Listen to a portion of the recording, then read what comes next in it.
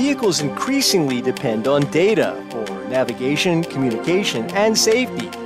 The cameras, radars, and other sensors on new vehicles collect huge amounts of data on a real-time basis.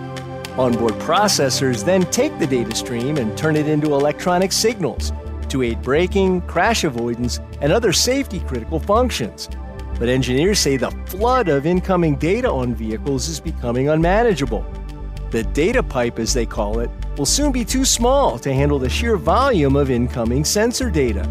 The processors and control systems can't process the terabytes of data fast enough.